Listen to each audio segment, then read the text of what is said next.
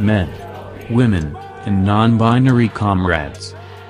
Today, the President of the United States, Donald J. Trump, publicly defended the murders carried out by white supremacist and domestic terrorist, Kyle Rittenhouse. Tomorrow, Donald J. Trump intends to visit Kenosha, Wisconsin, the site of this terrorist attack. We believe an increase in street confrontations and violence is inevitable, starting as early as tonight. To all our comrades going into the streets, be ready, and be vigilant.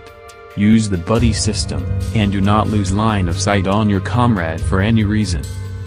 Do not venture away from your group, for any reason. Use armed guards and marshals.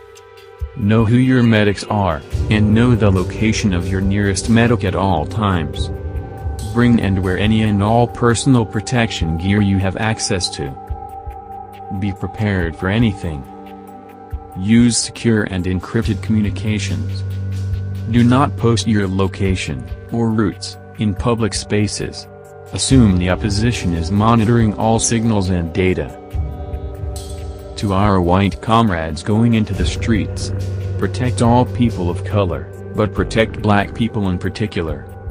They will be the primary targets of both police and terrorist attacks, and must be defended. You are brave to do this. You are strong to do this. Remember that you are loved. To our comrades of color going into the streets, stay safe, and stay smart. Avoid the outer perimeter of your groups. Keep people around you, and do not fall for antagonizing. Understandably, this may be emotionally difficult. Your rage is justified. Your revenge is justified. But your life is important.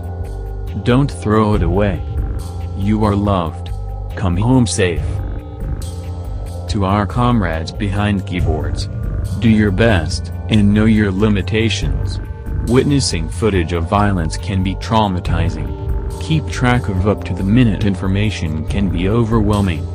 You are the intelligence gatherers and journalists of the revolution. You are important. Many rely on you. You are loved. Care for yourself. To all our comrades, you are loved. You are important.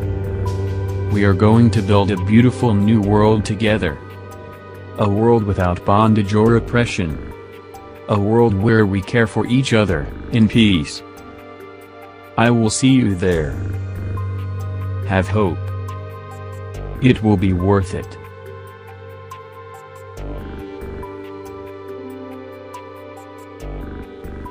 To the President of the United States, Donald J. Trump.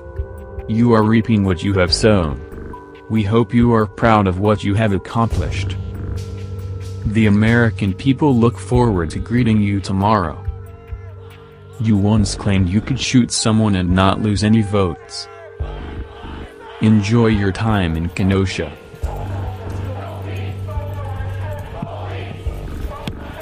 August 31st, 2020.